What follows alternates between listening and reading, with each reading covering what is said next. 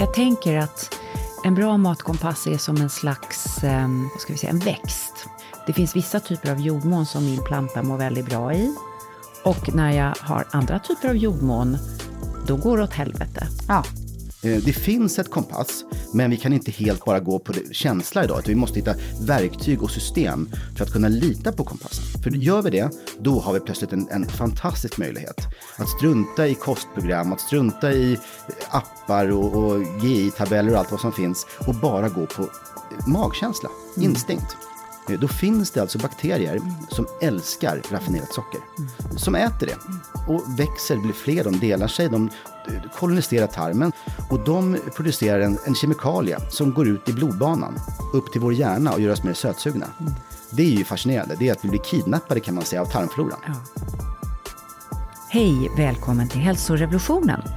Kan man bygga upp en inre matkompass, slänga matmåsten och öka sin inre känslighet för vad som är rätt och fel mat och livsstil just för en själv? Och det där tycker jag är ett spännande tankesätt. Och idag ska vi borra ner oss i hur man kan bygga en sån inre matkompass. Maria Borelius, vetenskapsjournalist och författare här som poddar med Dantram. Carina Nunstedt, förläggare och producent. Och ja, en sån kompass låter ju som en dröm. Det är så lätt att bli förvirrad av all information, alla tips som flödar i sociala medier och i tidningar och så vidare. Tänk om man bara kunde veta och välja rätt för en själv. Mer naturligt. Tack för att du följer oss och så kul att du vill lyssna på Hälsorevolutionen. Verkligen. Har du en bra matkompass, Carina? Jag känner att du har ganska Den bra. är under utveckling. Den har blivit mycket bättre. Ja, och att det här med... Jag kan tycka att man behöver en kompass för så mycket i livet. Det är ju så lätt att tänka... Det här var hon snygg i, då skulle jag vara snygg i det också om vi pratar kläder. Jag bara tar som referens nu. Eller så här har de det hemma, det borde vi också ha. Eller att jämföra sig med andra kan ju ofta vara en återvändsgränd. Det kan vara inspiration också. Men att träna förmågan att lyssna på sin kropp, det är ju någonting vi återkommer ofta till här i podden. Jag tycker det är så intressant. Och ju äldre man blir, desto mer vet ju du vad du mår bra av. Och kan liksom, det går ju nästan att föra en liten dagbok om man skulle vilja skriva ner de gångerna då man har känt sig liksom helt däst eller fått ont i magen av någon mat. Eller blivit hungrig direkt efteråt. Eller vad det kan vara. Eller känt sig otroligt energisk och pigg och glad och vill äta det nästa dag igen. Så jag har en bättre matkompass. Och din är väl väldigt väl utvecklad, eller? Ja, men det är ju som du säger, det är ju en slags process. Och jag tänker att en bra matkompass är som en slags en växt. Och man kan skapa en bra jordmån för den eller inte. Så jag tänker att ju bättre jordmån jag har, ju bättre växt får jag upp. Förstår? Och så jag börjar lära mig också. Det är ungefär som att en bra gympadag börjar kvällen innan med att man har planerat. Ja, men imorgon ska jag faktiskt gå på det där passet efter jobbet till exempel. Och så äter man på dagen efter det och sådär. Och på samma sätt så vet jag att det finns vissa typer av jordmån som min planta mår väldigt bra i. Och när jag har andra typer av jordmån, då går det åt helvete. Ja. Och vad tänker du då på? Väder och vind och stressade arbetsförhållanden? Ja. Eller vad tänker du på? Nej, men till exempel meditation på morgonen. Det är en väldigt bra jordmån. Då når jag liksom mitt högre jag. Alltså jag tror så här, det är väldigt många som tänker lyssna på kroppen. Då blir det lika med lyssna på schimpansen. Gud, det står världens största kanelbulle framför mig. Lyssnar man på kroppen på så här väldigt enklare sätt så vill ju schimpansen bara sträcka ut handen och trycka in den där i munnen. Men att lyssna på sitt högre jag, det är den liksom. Det får jag tillgång till med meditationen. Men du kloka jag. Det kloka, det är väl det som också kan tänka konsekvens. Ja, men det är det jag menar också. Det som har liksom landat i en. Inte bara sådana här snabba infall. Liksom. Nej, utan hur känns det en halvtimme efter jag ätit den här bullen? Var det en bra bulle eller var det en bulle som gör att jag känner mig som en bulle själv? Ja. Nej, men jag tänker också, sen är det ju balans. Att det... Hamnar jag hemma hos någon som har bakat kanelbullar, ja men då vill ju jag smaka en härlig kanelbulle. Även om jag inte har planerat det dagen innan. Nej, men så att det är liksom det här, jag känner man måste ha utrymme för spontaniteten i livet och livsnjutningen också. Men det ligger i den högre intelligensen, tycker jag. Ja, det därför att det ligger i en blick på ditt liv om hur du vill leva. Så det är inte bara schimpansen, utan det är en utifrån en slags filosofiska. Jag vill vara liksom i livets flöde. Ja. Men jag tycker att det här med hälsa ur ett mer personligt perspektiv som vi lär oss mer och mer om nu, det är så intressant. För att det är verkligen så att då faller ju väldigt många dieter och så, för att det kan funka jättebra för någon. Dieter ska man nog vara försiktig med i största allmänhet, tror jag. Man ska liksom lyssna på sig själv återigen.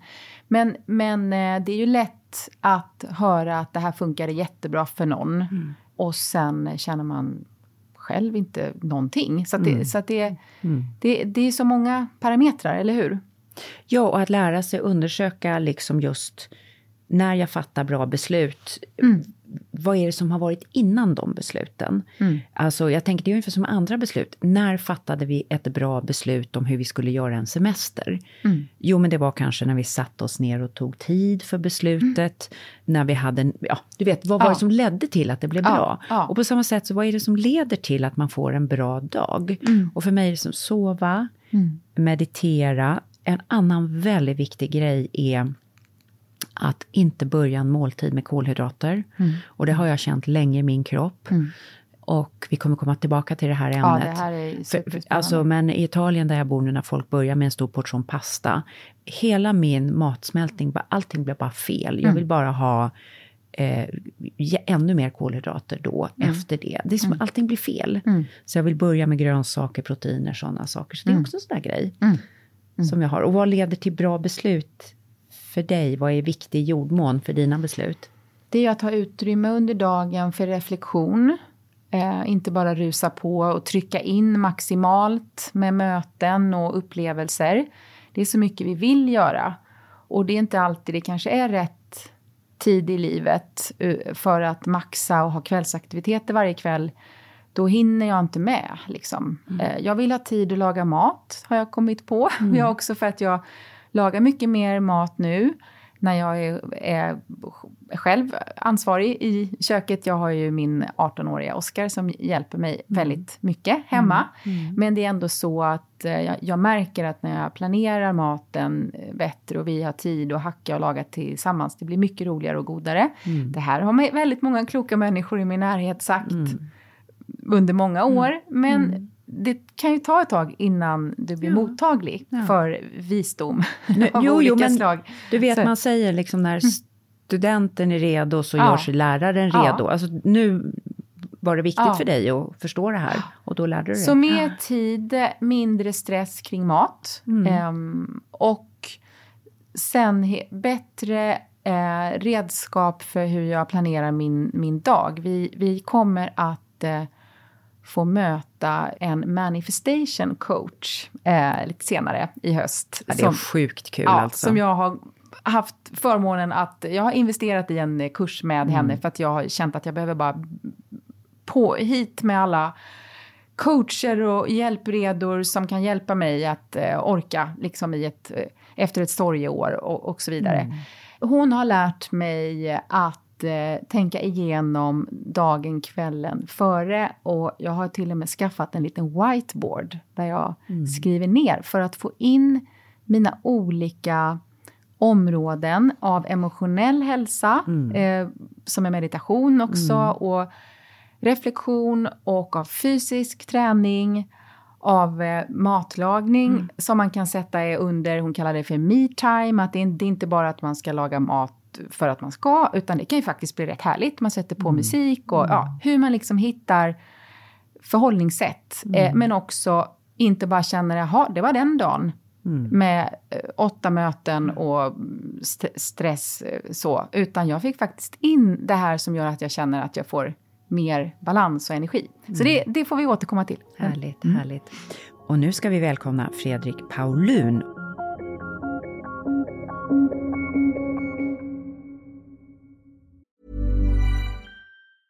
Hey, it's Ryan Reynolds, and I'm here with Keith, co-star of my upcoming film, If, only in theaters May 17th. Do you want to tell people the big news?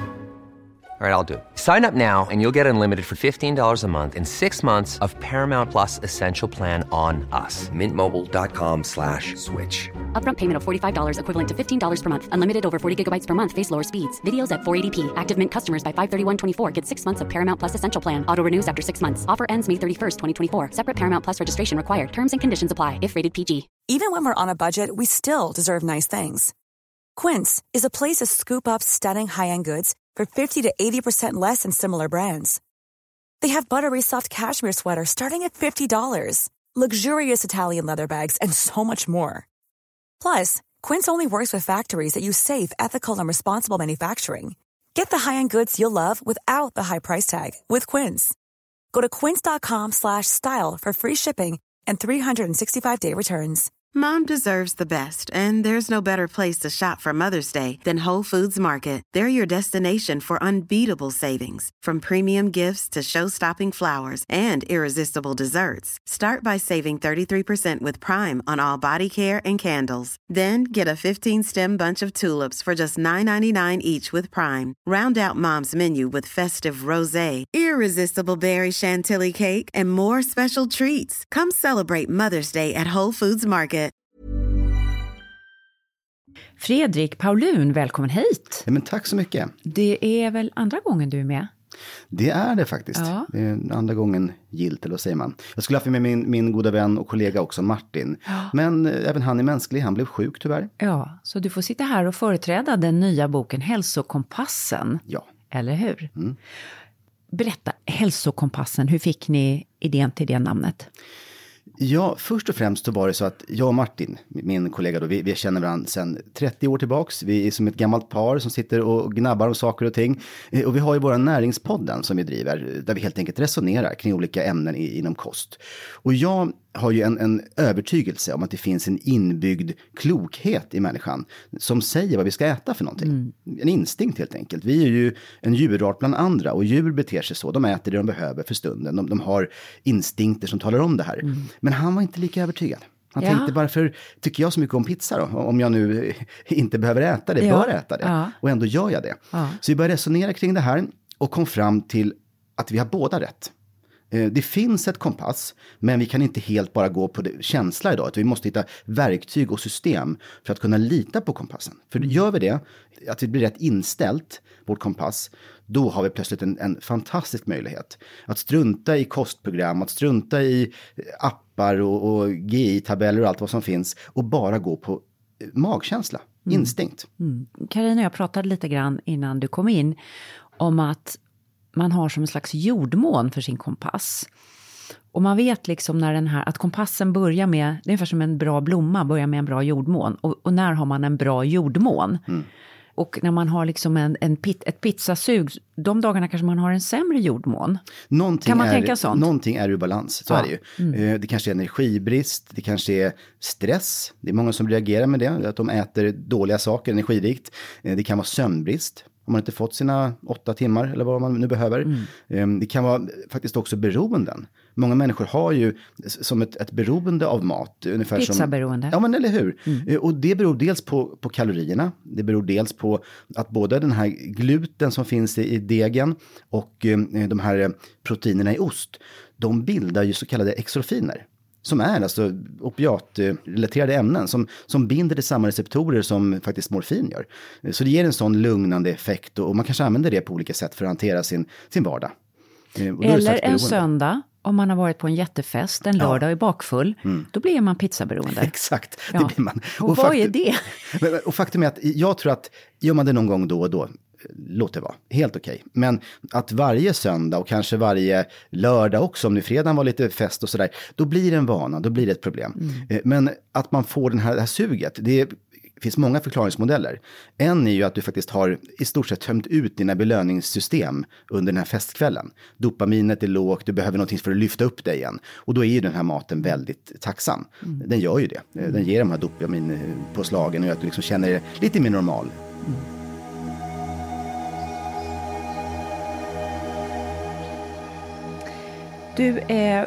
Du och Martin, jag har ju träffat er två ihop och det är ju en speciell upplevelse. Det är Humle och Dumle. Och ni har men det är kul när man har den här typen av kreativa arbetsrelationer där det studsar. Och så, Carina och jag har det väldigt mycket. Så det studsar mellan oss och så blir allting bättre. Alltså viet är bättre än i alla fall mitt jag, känner jag. Hur har er relation växt fram liksom? Jag känner igen det där, som ni beskriver, att är man själv då tänker man sina tankar, man blir låst vid saker och ting. Sen kommer han, Martin, med sina tankar och vi är ganska olika, både som personer och sätt att se på mat och näring och så. Men vi resonerar oss fram till någonting som vi båda kan tro på. Och det berikar ju. Det gör att man blir ju rikare i tanken, man blir ju betydligt mera ödmjuk också. För sitter man och läser sina studier, man hittar sin sanning, då blir det lätt att man blir ganska inlåst. Och då är det bra att någon drar upp en ur det här och säger, nej men det kanske är på det här viset, tänk så. Det här finns också. Men det här är ju intressant därför att vi lever ju i en tid där väldigt mycket kostinformation handlar om fel och rätt. Och många tidningar och media älskar att dra fram det här, liksom att det är någon slags strid mellan fel och rätt. Och du, om jag förstår det rätt, du talar om ett mer sökande förhållningssätt då, eller? Ja, för vi är olika. Vi är till och med fundamentalt olika på många sätt. Ett enkelt exempel, det är ju tarmfloran. Det är olika bakteriestammar, olika antal av dem, olika förhållanden mellan de här Bacteroides och Firmicutes. Och det är väldigt komplext. Och då vet vi att tarmfloran gör att du responderar på maten på ett visst sätt. Du kanske får gaser av viss mat som inte jag får gaser av och tvärtom. Du kanske tar upp maten effektivare från vissa livsmedel än vad jag gör för att du har en viss tarmflora. Så det är ju en grundpelare i alltihop. Sen har vi genetiken med DNA. Det är också någonting som är intressant. Vi har epigenetiken, hur våra gener uttrycks, stängs av och sätts på och sådär. Och det finns massor av saker som gör att vi är olika. Så det finns inget rätt och fel. Vad som är rätt för dig kanske är fel för mig om man nu ska vara så drastisk. Å andra sidan tror jag att man ska vara ödmjuk och förstå att okej, här är en person som kanske inte mår bra av kolhydrater. Då gäller det att hitta en kost som är nyttig för den människan utan kolhydrater. Här är en som behöver massor av kolhydrater för de tränar hårt, de har ett sånt behov. Och då gäller det att mötas där och inte ha den här skyttegravsmentaliteten som har varit fram till idag, tycker jag. Nej, det är väldigt klokt där. Jag tänker också att inom samma människa finns väldigt olika behov. Jag håller på rätt mycket nu med carb cycling. Alltså äter olika mängder kolhydrater olika dagar. Och det är otroligt intressant att se hur olika de här behoven kan vara. Och hur man känner sig de här olika dagarna. Och jag är samma människa. Men man har sovit olika, man tränar olika. Ja, lägger upp sin kost olika. Är det någonting du kommer på själv eller är det någonting som du har anammat? Det är jag som ska fråga ut dig. Ja, men jag är nyfiken, för det här vill jag ju testa också. Jag håller på med carb cycling ändå, men jag vill veta... Hur tänker jag? Jag tänker så här att rent allmänt är det bra att insulinet inte ska svaja så mycket upp och ner som möjligt. Samtidigt behöver jag mina kolhydrater för att bygga muskulatur. Eftersom jag kommer från en liten tunn prästsläkt och vi får kämpa på med våra muskler. Så jag är ingen naturlig sån här brottarbärta så att säga, utan jag får lyfta ganska mycket. Och därför så lägger jag mina kolhydrater framförallt de dagarna jag lyfter och dagarna jag kanske tränar yoga eller springer så äter jag ganska mycket fett och proteiner och ganska lite kolhydrater, nästan inga kolhydrater. Alltså jag äter grönsaker men jag äter ingen frukt, ingen potatis, ingen havregryn och så vidare. Så det funkar väldigt bra för mig för det mesta att göra det. Vi tänker ganska lika där. Dock äter jag frukt när jag äter lite kolhydrater. Ja, lite kolhydrater. Jag kan äta bär, men kanske inte banan. Och jag känner ju också samma sak. Jag tränar styrketräning nästan varje dag. Men igår var det bara kanske 10 minuter, men någonting varje dag. Men ibland går jag till gymmet och då är det ju kanske en timme. Då måste jag kolhydrater, det går inte annars. Nej. Så att jag håller på samma sätt som du i det fallet. Och för att få in proteinet i muskulaturen så behöver man ju den här insulinskjutsen. Så att, Du, om vi alla då, om man tänker din tanke att vi har, precis som alla andra djur i naturen, en bra kompass från början. Vi vet ungefär vilken typ av mat vi mår bra av långsiktigt och inte. Hur kommer det sig att den här kompassen blir ett wacko för så många? Och vi hamnar i pizzaberoende, cigarettoberoende, lakritsberoende, chips, dillchips. Jag känner en person som faktiskt är dillchipsberoende, vilket jag tycker är rätt. Inte det värsta chipset. Ja, men det är liksom väldigt specialiserat beroende. Vad är det? Är det något i vår tid? Är det något i våra vanor? Vad är det? Ja, vi känner ju till det här att våra kroppar utvecklats under en helt annan tid, under andra förutsättningar. Fanns det inga dillchips på savannen? Nej, det fanns inga dillchips. Däremot fanns det säkert rött nötter som man då skivade upp och la i glöden och lät dem på något sätt rostas och sådär. Men det var ju något helt annat. Det var ju små mängder och det var ju naturliga produkter. Men det intressanta är att man tänker lätt att människor förr åt väldigt ensidigt. Man fällde en mammut så åt man det 3 månader. Men tittar man på de naturfolk som finns idag, då har man uppåt 500 olika livsmedel på en vecka som man äter. Det är en enorm variation. Och det är ju dels för att kunna hitta det som faktiskt kroppen behöver just då. Är det B12, då vill man ha lite mer animalier. Är det fibrer, äter man lite mer grönt och sådär. Och sen också att inte få för mycket av någonting. För det är ju nästa problem. Att äter du väldigt mycket av saker och ting, som pizza då blir det väldigt mycket gluten. Det kommer skapa problem med tarmen. Du äter för mycket mjölkproteiner, det kanske ger allergier och så. Så äter man varierat, då får man ju plötsligt en måttlighet i allting också. Och de här instinkterna finns i oss. Så vi ska äta varierat. Men instinkten nummer 1, det är att välja ut det mest energirika. Och det, som det är finns, en bristvara. Alltså. Det är en bristvara, exakt. Det som finns på en armlängds avstånd. Och det innebär att har vi saker hemma som vi vet att det här är inte så bra egentligen, köp inte hem det. Och ska du äta nu den här söndagsgrejen, återhämtningen efter en lördagskväll, köp då exakt det du ska äta då. Och njut av det. Men köp inte hem 10 stycken Grandiosa pizza eller vad det nu är man är ute efter. Definiera portionen. Då är det inga problem. Men vad man har hemma, det är det som är saken. Och jag kan säga att jag har ju själv gjort en ganska grundlig renovering av min frys och skafferi och sånt där. Så vi har bara bra saker hemma nu. Sen vill barnen äta lördagsgodis, det är okej. Då köper vi hem. Vi åker till affären och köper 10 bitar var. Och då är det inga som helst problem. Men just att det är lördagsgodis, det har sin plats liksom i tillvaron. Men jag tänker också att alltså det finns ju en slags loop i mat. Så är man igång och har börjat hamna fel, så är det väldigt lätt att vilja ha mer av. Så det är inte bara att man äter mycket då. Sen liksom hamnar hela blodsockret, blir svajigt, och då vill man ha ännu mer dillchips. Och alltså man skapar en dålig loop. Och sen kan man också skapa en bra loop om man äter mycket grönsaker och protein. Vad tänker du om det? Det är exakt som du säger. Och det här bygger ju också på att man helt enkelt tappat kompassen. Eller den finns där, men den är inte rätt inställd. Och de här dillchipsen då, det är ett bra exempel för det är så specifikt. Det är för att vi tycker om smaken av det här akrylamiden, det här, som egentligen är toxiskt. För att om man kunde äta de små bitarna som låg där i glöden, så fick det ändå kalorier. Och det var tillagad mat som gav bättre näringsupptag. Och det vet vi när människan lärde sig tämja elden. Då ökade ju näringsintaget, alltså vi kunde ju få ut uppåt 30% fler kalorier av det vi åt. Så våra hjärnor ökade i volym. Människan blev helt enkelt, tog ett kvantsteg i utvecklingen. Ska vi förklara det där lite grann? När elden kommer för 50 000 år sedan, 100 000 år sedan någon gång, så kan vi äta kokta morötter istället för att äta råa morötter. Och då kan man få i sig mycket större volym. Man kan bara få i sig så mycket råa morötter. Exakt. Och många saker i naturen har ju också naturliga gifter. Som lektiner och så vidare. Det finns mycket i fullkorn och baljväxter. Om man rostar sina sojabönor på en eld, då kan man inaktivera de här. Du får inte magbesvär på samma sätt. Du kan äta dubbelt så mycket.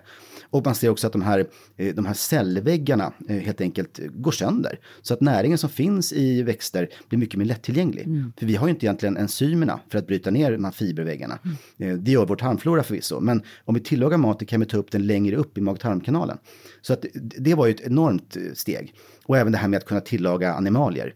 Många animalier är ju farliga att äta. Det finns virus och grejer. Många insekter måste man ju liksom plocka ur. För de innehåller ju mycket såna här mikrober som kan göra oss sjuka. Men om man lägger de här feta larverna i en panna och grillar dem över öppen eld, då blir de ju ofarliga. Du får det att låta så härligt. Rostade bönor och larver. En kanon det. Nu snackar vi stenålder. Kanon det.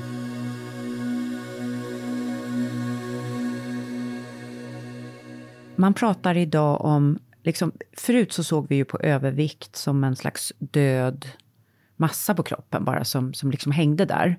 Och kanske mer var på något sätt ett estetiskt problem för vissa. Men idag har vi börjat tänka mycket mer att stora mängder fett på kroppen, framförallt om det sitter kring buken, är väldigt metabolt aktivt. Och ni skriver i er intressanta bok om hur det här kan få oss att ändra kompassen.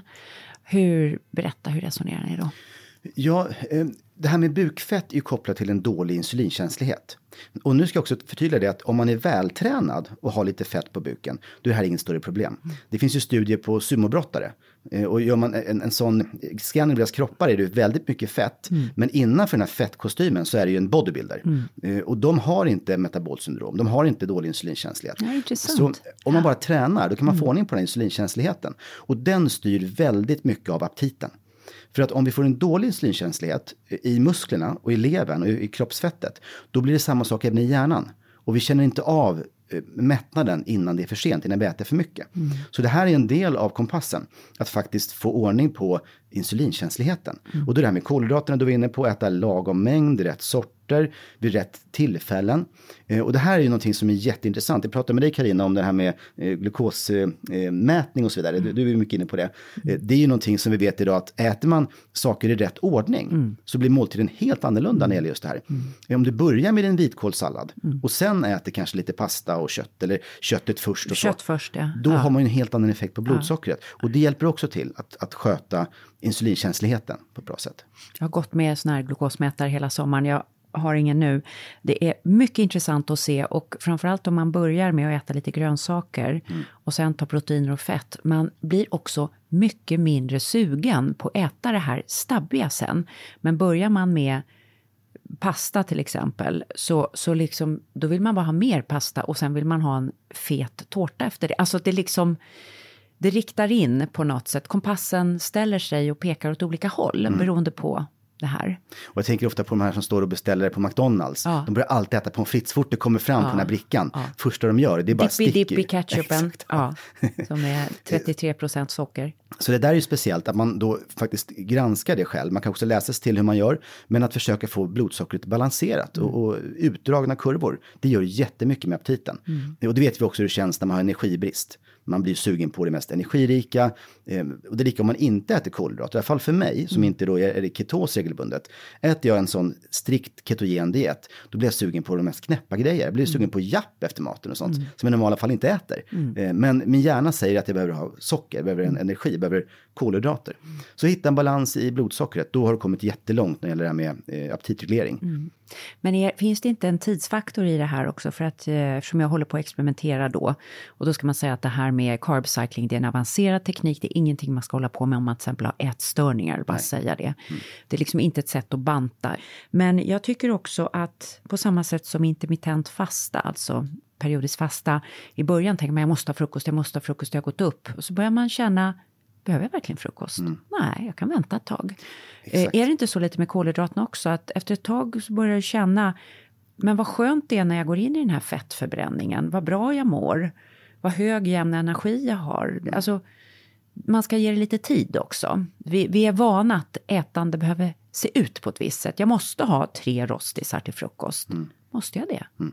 Helt rätt. Och det här är också en del av det intuitiva ätandet. Att faktiskt känna in. Och har man då rätt kompass för det här och kan göra det, då tror jag att det är absolut bästa för hälsan. Igår till exempel, då tog jag en lång promenad innan frukost. Jag gillar det. Man känner ett lite tyngre steg. Man använder lite mer syre för att bränna mer fett. Ungefär 10% mer syre som omsätts. Man blir lite mer andfådd och så. Men det känns väldigt bra. Sen när jag kommer hem, då tar jag en stor frukttallrik med några nötter till och några kokta ägg och sådär. Då har jag ätit frukost, men jag gör det efter min motion. Och det kanske är vid 11-tiden. Men sen kan man vänta ännu längre så länge man känner att det känns okej. Det är det jag tycker fasta är viktigt. Att man faktiskt känner in, känns det okej för mig? Att fasta längre, det är inte okej för mig. För då tappar jag humöret, jag tappar energinivån. Jag blir sugen på knäppa grejer. Men så länge det känns bra, fasta på. Det är inga problem. Då lyssnar du på instinkterna och du går på din kropps villkor. Ska jag lära dig ett trick? Så det här upptäckte jag i somras och började rota i. Jag började upptäcka att när jag hade kört intermittent fasta och bröt med frukt och bär rikt, även om det var proteinsmoothie, fick jag en väldig skjuts i blodsockret. Och det är tydligen så när man har intermittent fastat så minskar insulinkänsligheten kort. Kroppen tar liksom en liten paus och tänker nu behöver jag inte hålla på och skjutsa med insulinet. Så då blir man väldigt känslig för frukt. Det var intressant att se att det finns de som rekommenderar att då ska man ligga ganska högt i proteiner och fett. Men nu är vi ju verkligen inne och nördar. Ja, men det här är intressant. Det här är också en anpassning när vi levde på steppen. När det inte fanns några kolhydrater. Då gällde det att spara dem till hjärnan. Precis. Så att insulinkänsligheten minskar då. Det vet vi även de som går på low carb. De får en sämre insulinkänslighet. De äter dock inga kolhydrater. Så problemet är minimalt. Men som du säger, man får en känslighet då för kolhydraterna. Intressant.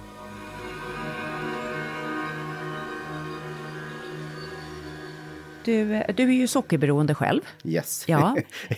Nykter sockerberoende. Nykter, just det, vad kallar man sockernykterist? Ja, precis. Ja. Berätta, hur manifesterar sig ditt sockerberoende? Nu idag när jag är 52 år gammal, då är det rätt lugnt. För jag är så pass erfaren och medveten så att jag trillar inte dit. Men när det var som värst, när jag var som mest stressad, mitt kompass var utslaget. Då var jag vd för ett bokförlag, jag hade 14 anställda, det bara snurrade allting. Det här var när jag var i 30-årsåldern. Då var det sista gången i livet som det verkligen tog över. Och då var det så att jag märkte att åt jag choklad, då mådde jag bättre i stunden. Min stress gick ner, mina tankar som flög, de samlades. Jag var liksom lugn.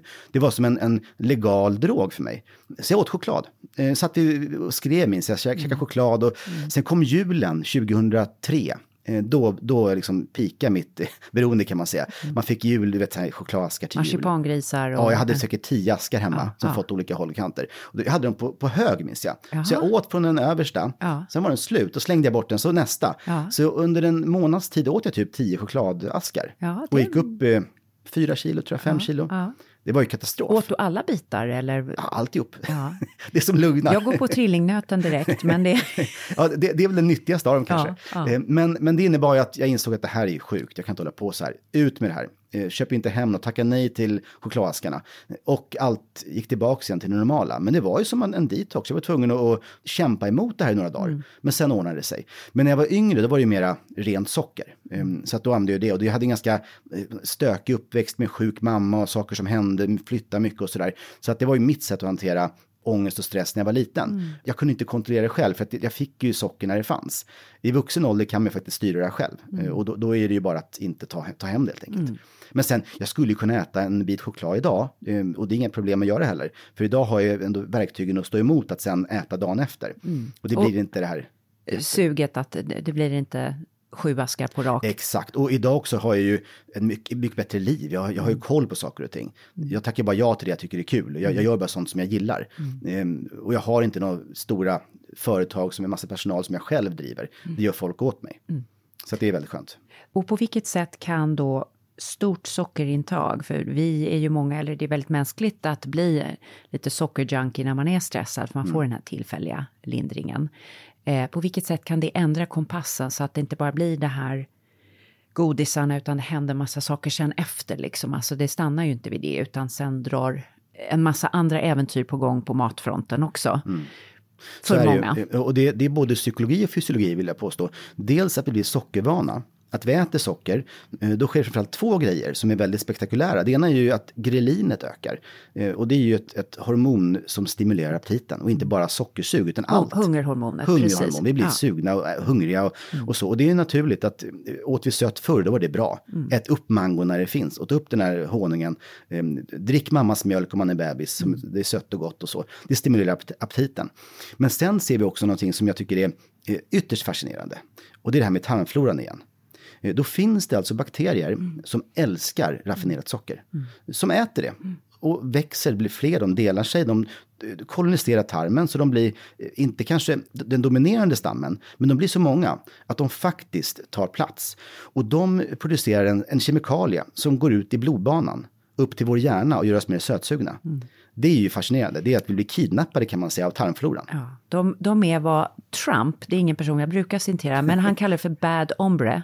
We have some bad hombres here and we're going to get them out. Jag skulle vilja kalla de här för bad hombres i våra tarmar som vi göder på det här sättet, och de manipulerar oss att vilja äta mer mat till sig själva så de ska föröka sig. Exakt.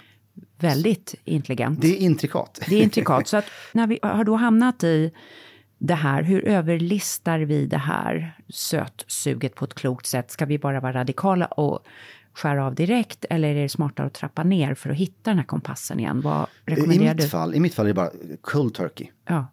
Klipp det. Däremot äter jag ju frukt. Ja. Så är jag sugen på någonting, då kan jag skära upp en charonfrukt eller litchi, någonting som är väldigt sött. Men då får jag också fibrerna som gynnar andra tarmbakterier. Jag får antioxidanterna som också gynnar andra tarmbakterier. Så det blir ingen negativ nettoeffekt.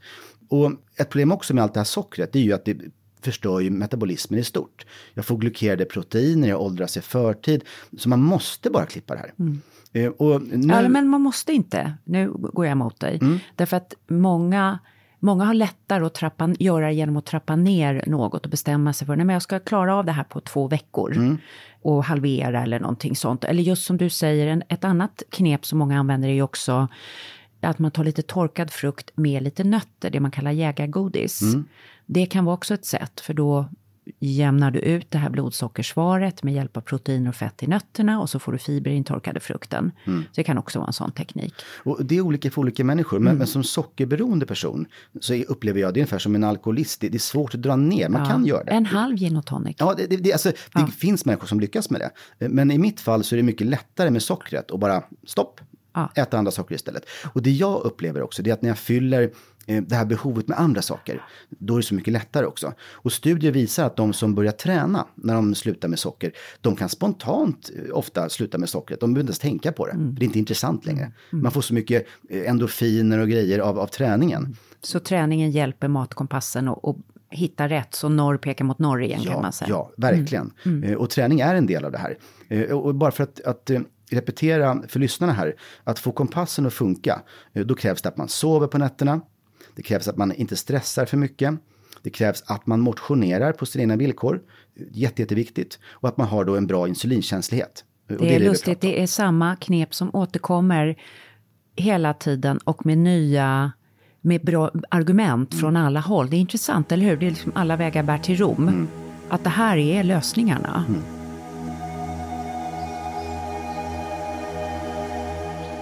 Ni pratar i boken Kul, lärde jag mig ett nytt uttryck, nibbelmaten. Det är dillchipsens land. När man nibblar, precis. När man liksom håller på och plockar runt. Om man är en liten, jag är ingen nibblare själv, jag tycker om att äta riktiga måltider, har alltid gjort. Men vissa är ju sådär, speciellt när man sitter hemma och jobbar, man är ute och rasslar runt i kakskåpet. Eller macka, eller tar små saker hela tiden. Om man är en nibblare, om man är nibbelberoende, småätarberoende, vad gör man då? Ja, alltså antingen får man till att ha bra nibbelgrejer hemma. Att det är en liten skål med valnötter eller torkade bondbönor eller någonting. Men själv kan jag säga att jag är nibblare utomhus bara. Så att jag nibblar utomhus, jag är inte nibblare inomhus. Det innebär att när jag är ute på min tomt, svarta vinbär, en tomat här, vad det nu dyker upp. Det känns helt okej. För det är bara smaka av och det är gott och man passar på. Du odlar inte dillchips i din trädgård? Nej, jag gör faktiskt inte det. Nej. Jag odlade potatis en gång, men det gick så dåligt. Jag fick typ 3 stycken små gröna stackare. Så det var ingen framgångsrik. Däremot tomaterna, det var otroliga mängder. Säkert 20 kilo har vi fått fram. Men det innebär att om man nu har saker hemma på en armlängds avstånd, då är ju hjärnans impuls att äta det. Se till att ha bara bra saker. Då är inte nibbling något jätteproblem, vill jag säga. Och man är lite olika också. Och speciellt om du tränar mycket, då ser man ju att när blodsockret stiger, då stiger det väldigt blygsamt. För det hamnar egentligen i musklerna.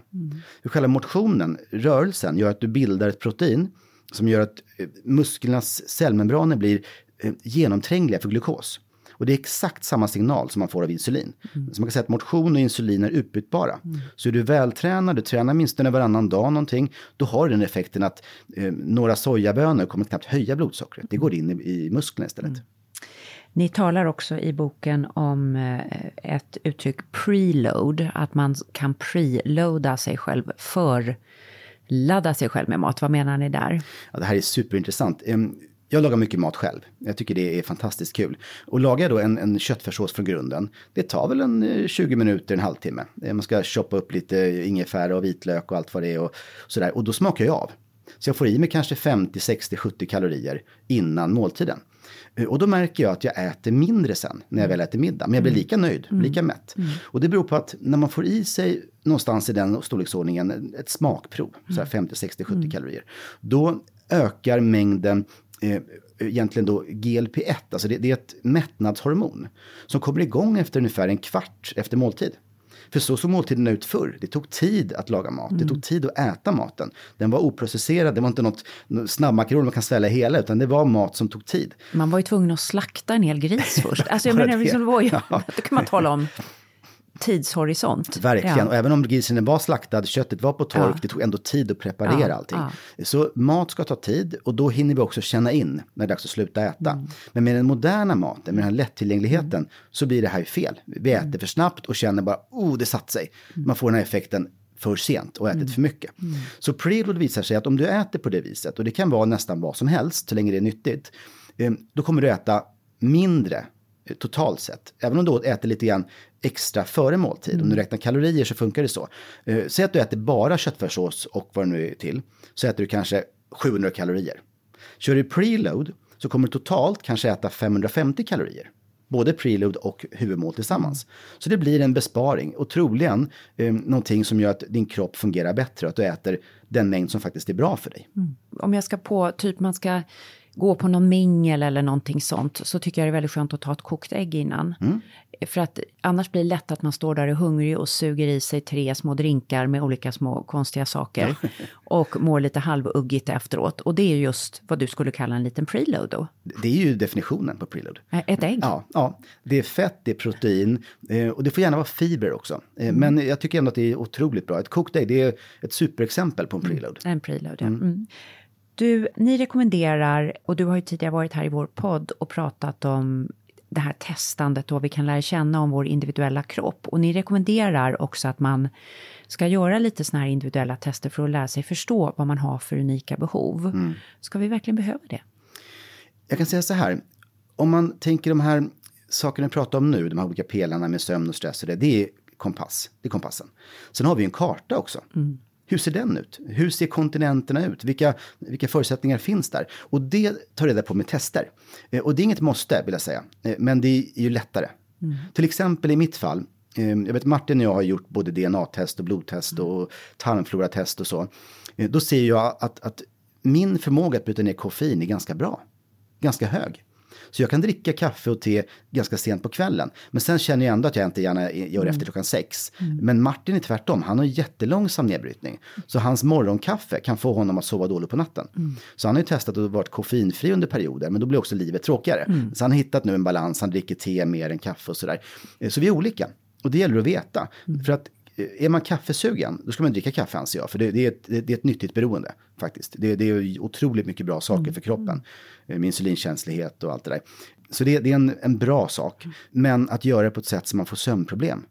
Då brister det i det här. Då kommer du komma ur balans. Din kompass så man kan lära sig just ens förmåga att bryta ner. För att just de här gentesterna, det är ju ändå intressant. Vi får reda på saker om oss själva som vi kan ha väldigt nytta av. Men vill vi veta allt?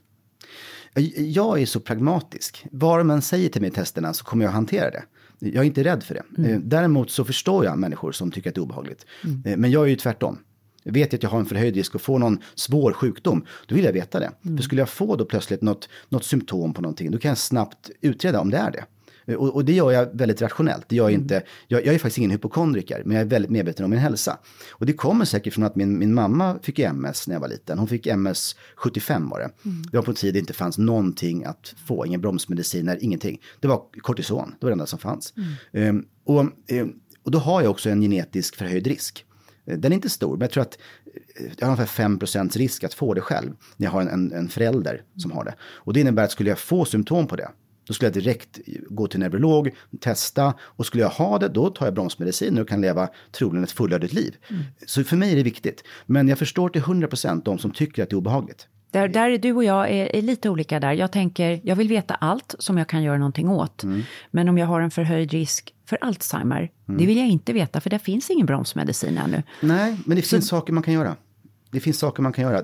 Det finns bland annat det med ljusterapi. Det finns jättemycket fina studier på som visar att Alzheimers patienter blir bättre. Men då är det en sjukdom som har progressat, kommit någonstans. Så är man väldigt tidigt i det så kanske inte gör så mycket. Men jag tycker ändå att om det nu kommer, och jag vet att det är så, och det kanske också dyker upp bromsmedicin. Jag lyssnar på radion på vägen hit om ALS. Där är det nu 10 studier på Karolinska med olika mediciner. Man tittar på just mot ALS för att bromsa den sjukdomen. Det händer jättemycket just nu. Jag vet, men vad jag vill säga är till dig som lyssnar att det här är ett väldigt individuellt beslut. Och jag känner många duktiga läkare som jobbar med den här typen av gendiagnostik. Och ett klokt råd jag fick av dem: innan man gör det här ska man tänka igenom vad man gör med ett dåligt besked och hur man vill hantera det. Så att man bara tänkt på det. Sen är det olika med olika gentester. En del är ju väldigt sådär, bara talar om hur man bränner kolhydrater och koffein. Men andra är ju mer genomgripande och tittar på risk för också svåra sjukdomar som vi idag kan göra väldigt lite åt, även om det kommer. Ja. Så låt oss, men jag säger som 2 diplomater, let's agree to disagree. Nej, absolut. Men det är okej, man kan ha 2 olika förhållningssätt. Ja. Och det gäller även blodtester, en del är livrädda för det också. För mig är det har hjälpt mitt liv att bli bättre, för jag äter på rätt sätt nu. Och till exempel nu vet jag att mitt B12 är på väg ner. För jag har ätit mindre kött på sistone. Det är under observation som man säger. Men det innebär också att jag har fått ner mina järnnivåer till sunda nivåer. Så att jag har koll på det här. Om ett halvår testar jag igen och så ser jag, kanske måste ta B12 med tillskott, men det gör jag det i sådana fall. Så för mig är det ett livskvalitets, en komponent för min livskvalitet helt enkelt. Nej, men jag förstår det.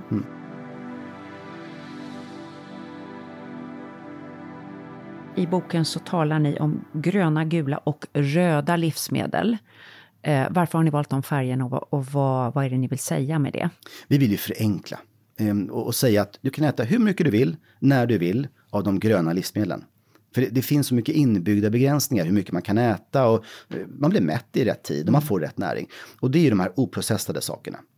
Vi har pratat en del om det så jag tror lyssnarna förstår. Det är mat som helt enkelt inte är pulveriserad, sockrad, inga tillsatser, rena livsmedel.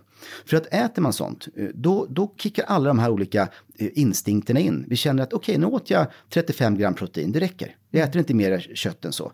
Sitter jag och äter en hamburgare på någon snabbmatskedja, då kanske jag äter för mycket för att det är så mycket saker som berikar, smakförstärkare och man dricker någon söt läsk till och så. Men gör man inte det, äter man kött i sin rena form, då blir man mätt. Och det här är får jag bara flika in då, när du säger det, en liten privatobservation. Därför att när jag gick och pluggade så hade jag en kompis som gick på ett känt varumärke med hamburgare och som alltid tog en cheeseburgare till förrätt och sen en dubbelburgare till varmrätt, kallade den här personen det. Och sen när den här personen sen experimenterade och bara tog ut själva köttet och åt för sig, då gick det inte att äta så mycket kött. Nej. Men när det kom med allt det här fluffet omkring, då gick det liksom att verkligen tänka att det ena var en förrätt och det andra var en varmrätt. Ja, är inte det bra exempel på det du säger? Det är ett jättebra exempel. Jag kan säga att jag äter ibland också där, troligen på samma ställe som din kompis. Och då tar jag 2 små hamburgare och bara tar ut köttet med gurkan och det och äter. Tillsammans med kanske lite morötter och ett glas vatten. Det är helt okej. Det är ingen dålig måltid. Men det är med allt annat runt omkring som blir dåligt. Och vad är då röda livsmedel som får den här kompassen att börja svänga? Ja, alltså man kan säga också, de gula får man inte glömma för att de är ju speciella. De gröna är så helt ad libitum, ätfritt. Ja. De gula är bra. Men vad är typiskt gult då?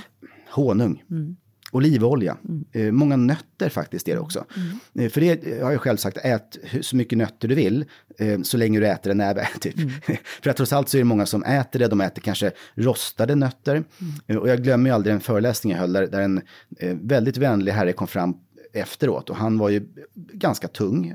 Kanske hade 50 kilos övervikt någonting. Och sa, jag tackar dig för dina tips kring nötter. Nu äter jag varje kväll en påse macadamia-nötter. Rostade och saltade. Och det var ju säkert 1500 kalorier i den påsen. Ja. Så att det blev för mycket från honom. Ja. Han hade säkert ett matmissbruk på det viset. Så nötter är bra, men det måste begränsas. Han var en reformerad pizzamissbrukare som gick in på macadamia-nötter. Ja, och då sitter man ju där liksom med raskan i elden. Det är inte bra. Men den gula maten är bra, men ät rimliga mängder. Och sen den röda, det tror jag de lyssnarna förstår. Det är ju mat som helt enkelt är väldigt sockrad, processad, lättsmält, triggar aptiten. Dillchips. Och jag har ju också en insikt i livet att jag tror mycket på det här med hormetic stressors. Att få lite skräp i sig, det är ingen fara, till och med kan vara bra. Så om man nu älskar dillchips, ät en skål på lördagen. Det tror jag bara gör nytta faktiskt för kroppen. Men har det inte hemma, köp en liten 40 grams påse och ät den. Då är det helt okej. Och det innebär att de röda livsmedlen är inget vi förbjuder. Men vi tycker att man ska se det som röd flagg. Man ska inte ha det som någonting som man äter för nyttans skull. Men om det dyker upp någon gång, helt okej, ät det. Du, vad hoppas du och din stackars sjuka medförfattare för dagen att boken ska leda till? Vad blir du glad av för respons liksom? Att det förenklar människors liv. För jag upplever att det är så mycket krångel. De går på dieter de inte är gjorda för. De följer råd som de inte kan på lång sikt. De håller på att registrera kosten. Att hålla på att skriva ner vad man äter för någonting i en vecka, det går väl. Men gör man det flera år, man blir ju knäpp till slut. Det är ju inte bra. Så ska man inte hålla på. Vi har en inbyggd visdom kan man säga i generna, i vårt varande.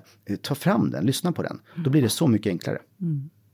Klokt. Och ni vill gynna ge den här goda jordmånen för den här kompassen så att den hittar norr, pekar till norr verkligen. Verkligen, det är exakt det vi vill.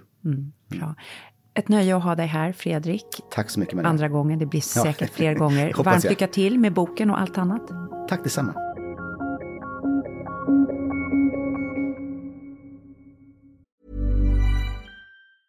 When you're ready to pop the question, the last thing you want to do is second-guess the ring.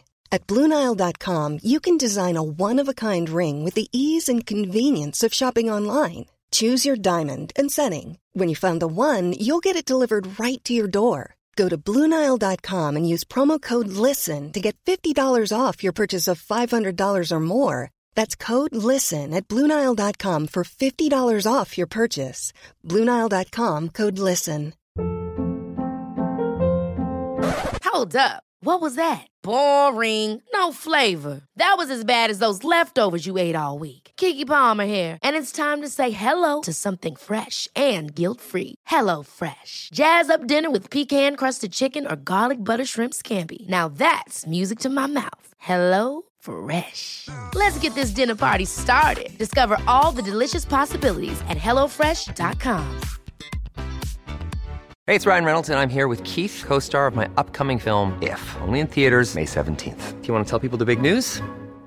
All right, I'll do it. Sign up now and you'll get unlimited for $15 a month and 6 months of Paramount Plus Essential Plan on us. MintMobile.com/switch. Upfront payment of $45 equivalent to $15 per month. Unlimited over 40 gigabytes per month. Face lower speeds. Videos at 480p. Active Mint customers by 531.24 get 6 months of Paramount Plus Essential Plan. Auto renews after 6 months. Offer ends May 31st, 2024. Separate Paramount Plus registration required. Terms and conditions apply if rated PG. Det var den genomsympatiska och genomkunniga Fredrik Paulun som var här för att berätta om sin nya bok Hälsokompassen som han skrivit ihop med Martin Brunnberg. Det är ju underbart nu med hösten med höstutflykt och matsäck. Ta med härlig mat som man kan njuta av i skogen, vid stranden, vid klipporna, kanske med en öppen eld. Och då gärna så naturnära som möjligt. Idag tänkte vi komma med lite recept som man kan ha med på utflykten. Men först något om lavendeln som vi ska använda. Värmande och härlig.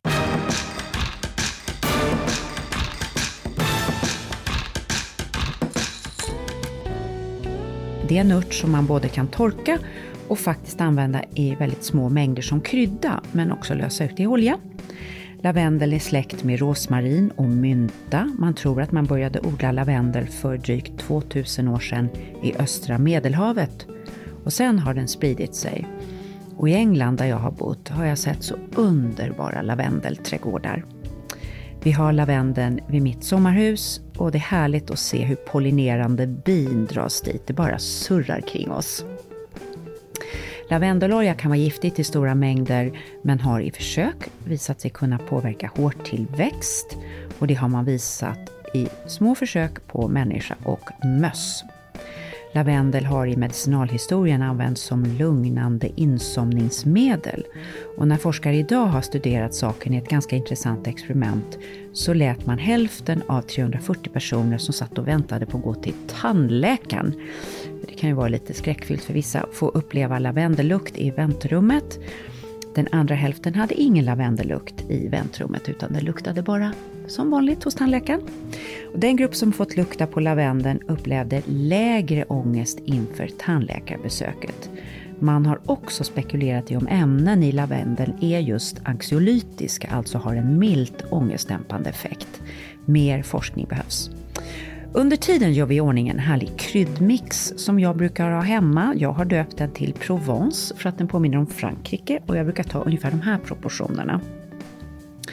8 matskedar torkad timjan, 4 matskedar torkad rosmarin, 2 matskedar dragon, 1 matsked torkad mynta och 2 teskedar lavendel. Det kan man köpa på hälsokosten. Och med den gör jag otroligt enkla vegobiffar som blir lätt i utflyktsmaten. Använder 250 gram kokta vita stora bönor, 1 deciliter havregryn, 2 deciliter solroskärnor, 3 ägg och 3 matskedar av min kryddmix, salt och kokosfett. Häller av vattnet från bönorna, mixar ihop med mixerstav med havregryn och solroskärnor. Och så kör man runt det här så det blir liksom en gegga. Kör ner ägg och vita bönor och kryddmix och saltar. Sen är det bara enkelt som en plätt. Lägger lite kokosfett i stekpannan. Jag kan köra i lite gurkmeja, få bra stekyta. Och sen klickar man i smeten, ungefär köttbullsstorlek. Plattar till med stekspaden och snyggar till kanterna och steker på varje sida några minuter. Och de här små vegobiffarna blir guldgula och är betydligt bättre för näringen än dillchips, men nästan lika goda.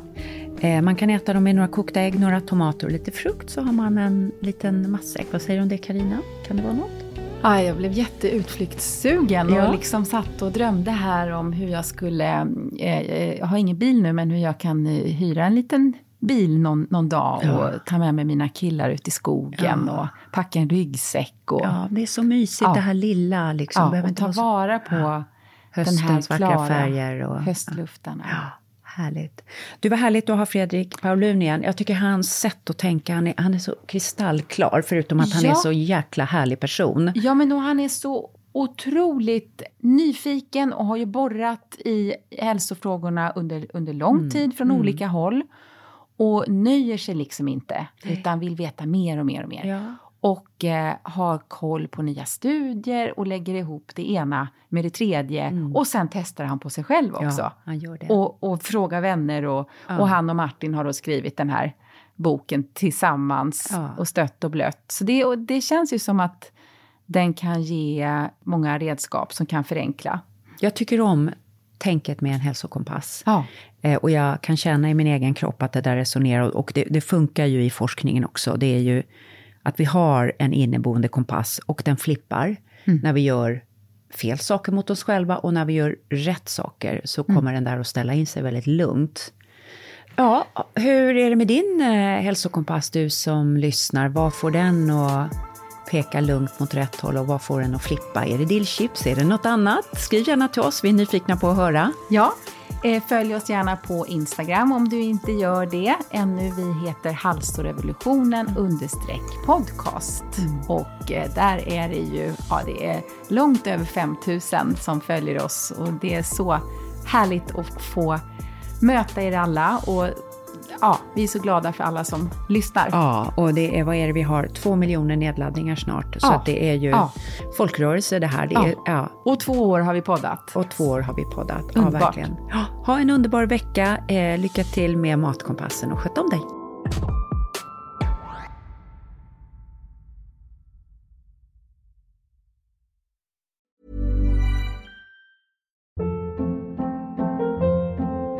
Hold up. What was that? Boring. No flavor. That was as bad as those leftovers you ate all week. Keke Palmer here, and it's time to say hello to something fresh and guilt-free. Hello Fresh. Jazz up dinner with pecan-crusted chicken or garlic butter shrimp scampi. Now that's music to my mouth. Hello Fresh. Let's get this dinner party started. Discover all the delicious possibilities at hellofresh.com.